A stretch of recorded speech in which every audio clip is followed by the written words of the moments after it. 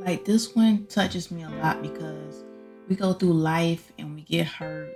We have pain. Sometimes we don't even know how to even cope with the pain. And people put us in situations that we don't even want to love again sometimes. I forget about the pain you made me feel. Inside, I forgot about the pain you caused me that made me want to hide.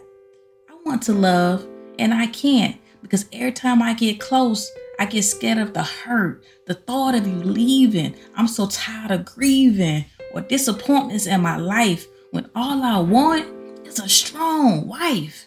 I want someone that I can come home to. I don't know what to do. I don't know how to treat her or love her or just hold her to comfort her. I'm like a lion in this den, so overprotective and won't let anyone in. I have probably missed on my blessings, all because I'm hurt with all the lessons. I got to be able to come up and breathe, and maybe I will succeed in loving you the way that you need, and we can finally be together, and hopefully I'll be on my bended knee. I hope you say yes, because this is what we need. I'm making a plea that I can give each of us our wants and needs. You got to help me love again and be able to show you what I want to be and to relax so you will know me. Need the Sonatil.